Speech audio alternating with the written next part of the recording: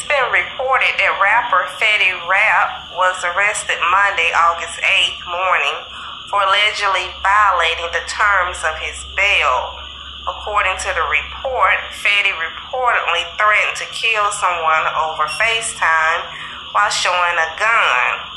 Court documents the government obtained a 2021 video recording of a FaceTime call, and Fetty threatened an unnamed individual on December 11th, stating that Fetty pointed the gun at the individual and said, "I'ma kill you and everybody with you."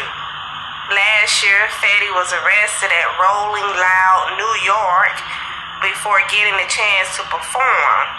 The county district attorney and feds believe Fetty ran allegedly a lucrative drug empire coast to coast. He allegedly sold hard drugs. He violated his bond this time, they're saying. The video of the alleged threat with a gun is a violation of his bond conditions from the Rolling Loud incident. But Fetty was arrested in Newark, New Jersey, and was indicted in the Eastern District of New York. And a NY judge revoked Fetty's bond, and he will remain in jail. Meanwhile, Young Thug has some new charges on his Rico case. The district attorney office believes these charges add to the prosecution's claim of Young Thug racketeering and leading the criminal street gang since 2013.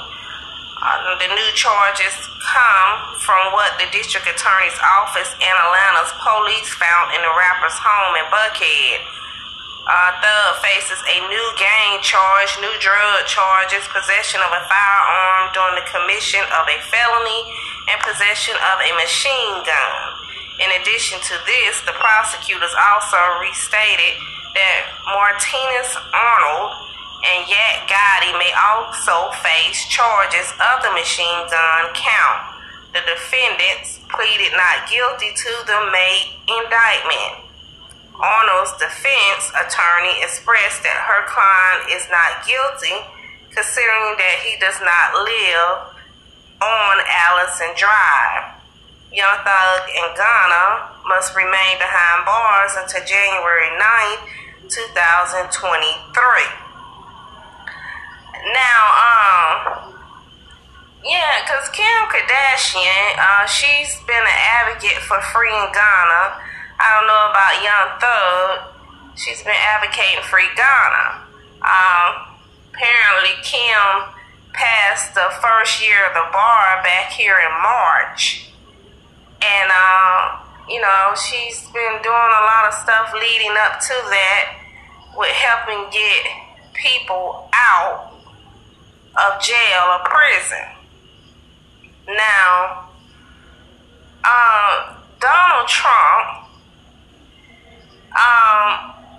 I'm not sure. They found that, he got busted. His house got busted and raided, but apparently he's still out running around. If you feel me, he's still out. He's still free. But rather, they were looking for court documents that he had allegedly taken from the White House. But like I said, he's not locked up. He's still running around free. Y'all stay tuned for more news and updates from 850 Podcast.